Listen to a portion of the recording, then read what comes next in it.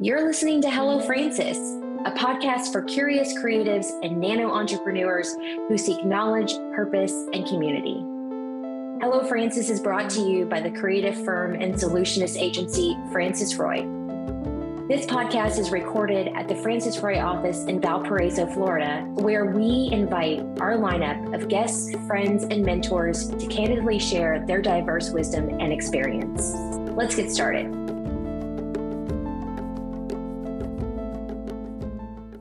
Hello, you're listening to Hello Francis. It's 2022. I'm still your host, Chantel Dedeke, and this pod is still hosted by the Francis Roy Agency. A little bit about us. Our agency is located in Valparaiso, Florida. We were previously located in Niceville, and for those of you that are not familiar with this area, we're only about a mile or two difference from where we were before, in a spot that just gives our team more flexibility. And we're really, really happy with it here. It was a part of our big vision to expand our location by the first 5 years. And that is something that we're proud to say that happened. A lot of people ask me what and who do I mean when I say we? Of course, I mean my team, but myself and my husband, who's been such a great partner throughout all of this. You know, I've hosted previous episodes where we have discussed the importance of having a supportive partner.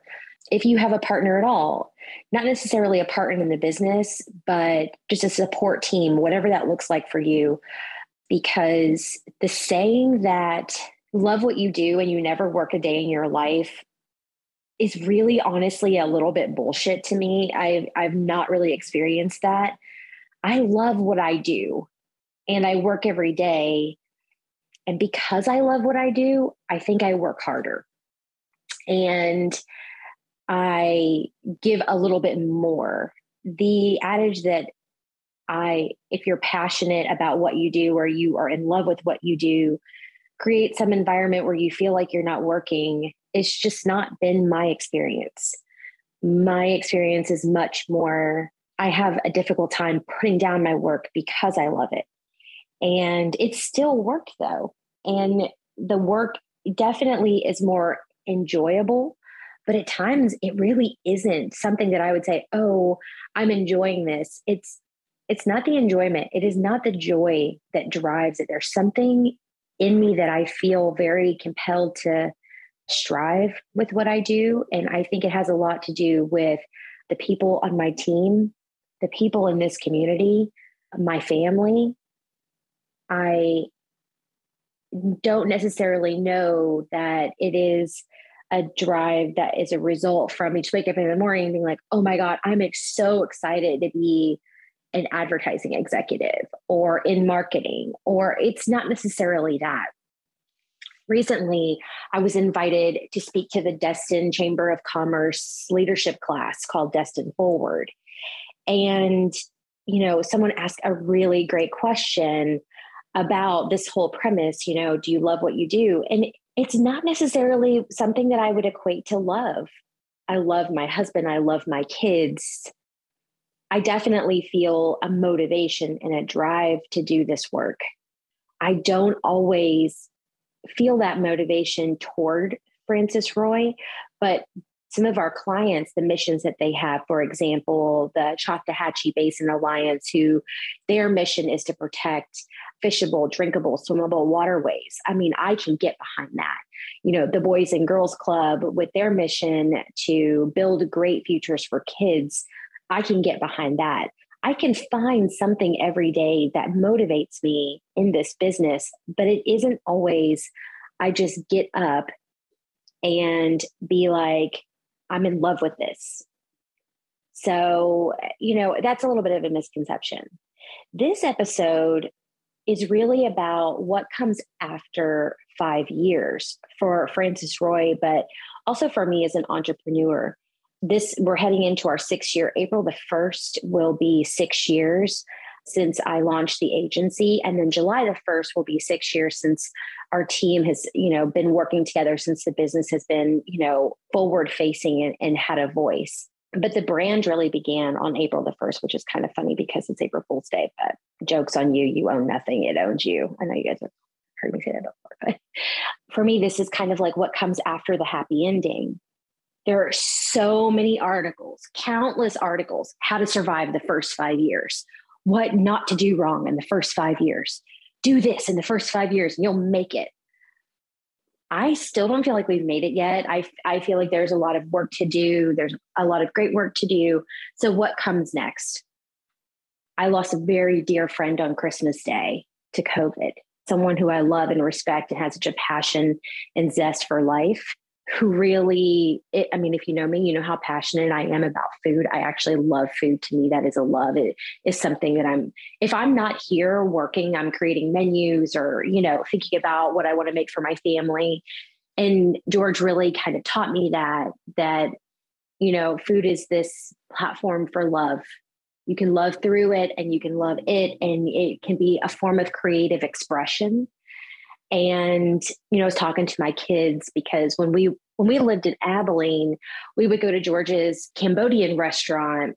And he also owned donut shops in Abilene as well, called AM Donuts.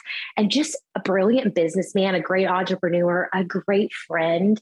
He wasn't making millions of dollars off of what he did, but he obviously enjoyed and loved every minute. He loved loving on people. Like, I remember you would go to Taste of Asia, you would have an amazing meal. Gregory would always get the fried rice, but we would get an awesome meal. And then at the end of the meal, he'd bring us all of these donuts from his other business. I mean, just completely and utterly unrelated, and no one cared. It just felt like you were being loved and left a lasting impression on our family. And I just have been thinking a lot. This is, the Monday after Christmas.